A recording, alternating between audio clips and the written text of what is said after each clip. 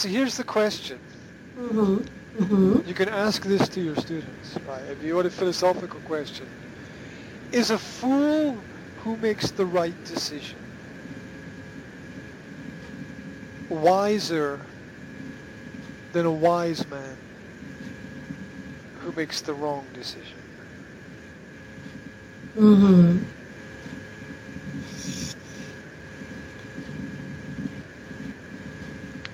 Because Mm-hmm. there's nothing to say that a fool cannot make the right choice, and there's nothing to say that a wise man cannot be wrong. Anybody at any time can be right or wrong about something. And each decision has a different set of consequences that connect to it.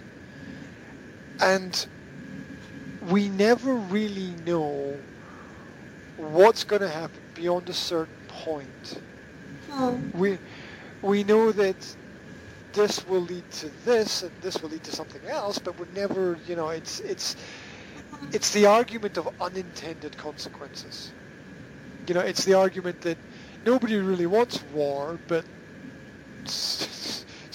stupid decisions lead to other stupid decisions, which lead to other stupid decisions, and even good decisions lead to unintended negative consequences, where whether or not you believe that it's right or not to send your army to this country to help certain people, you might have the best intentions, but oh God,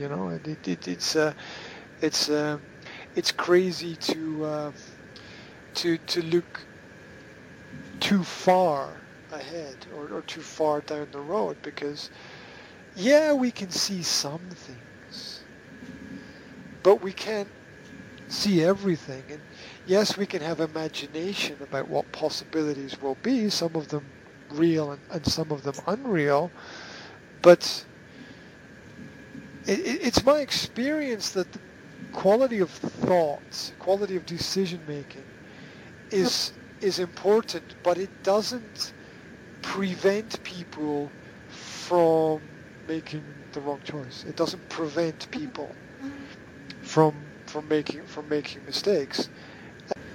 It's back to the beginning again, because that which is the greatest tool that we have is also the greatest limitation. Mm-hmm.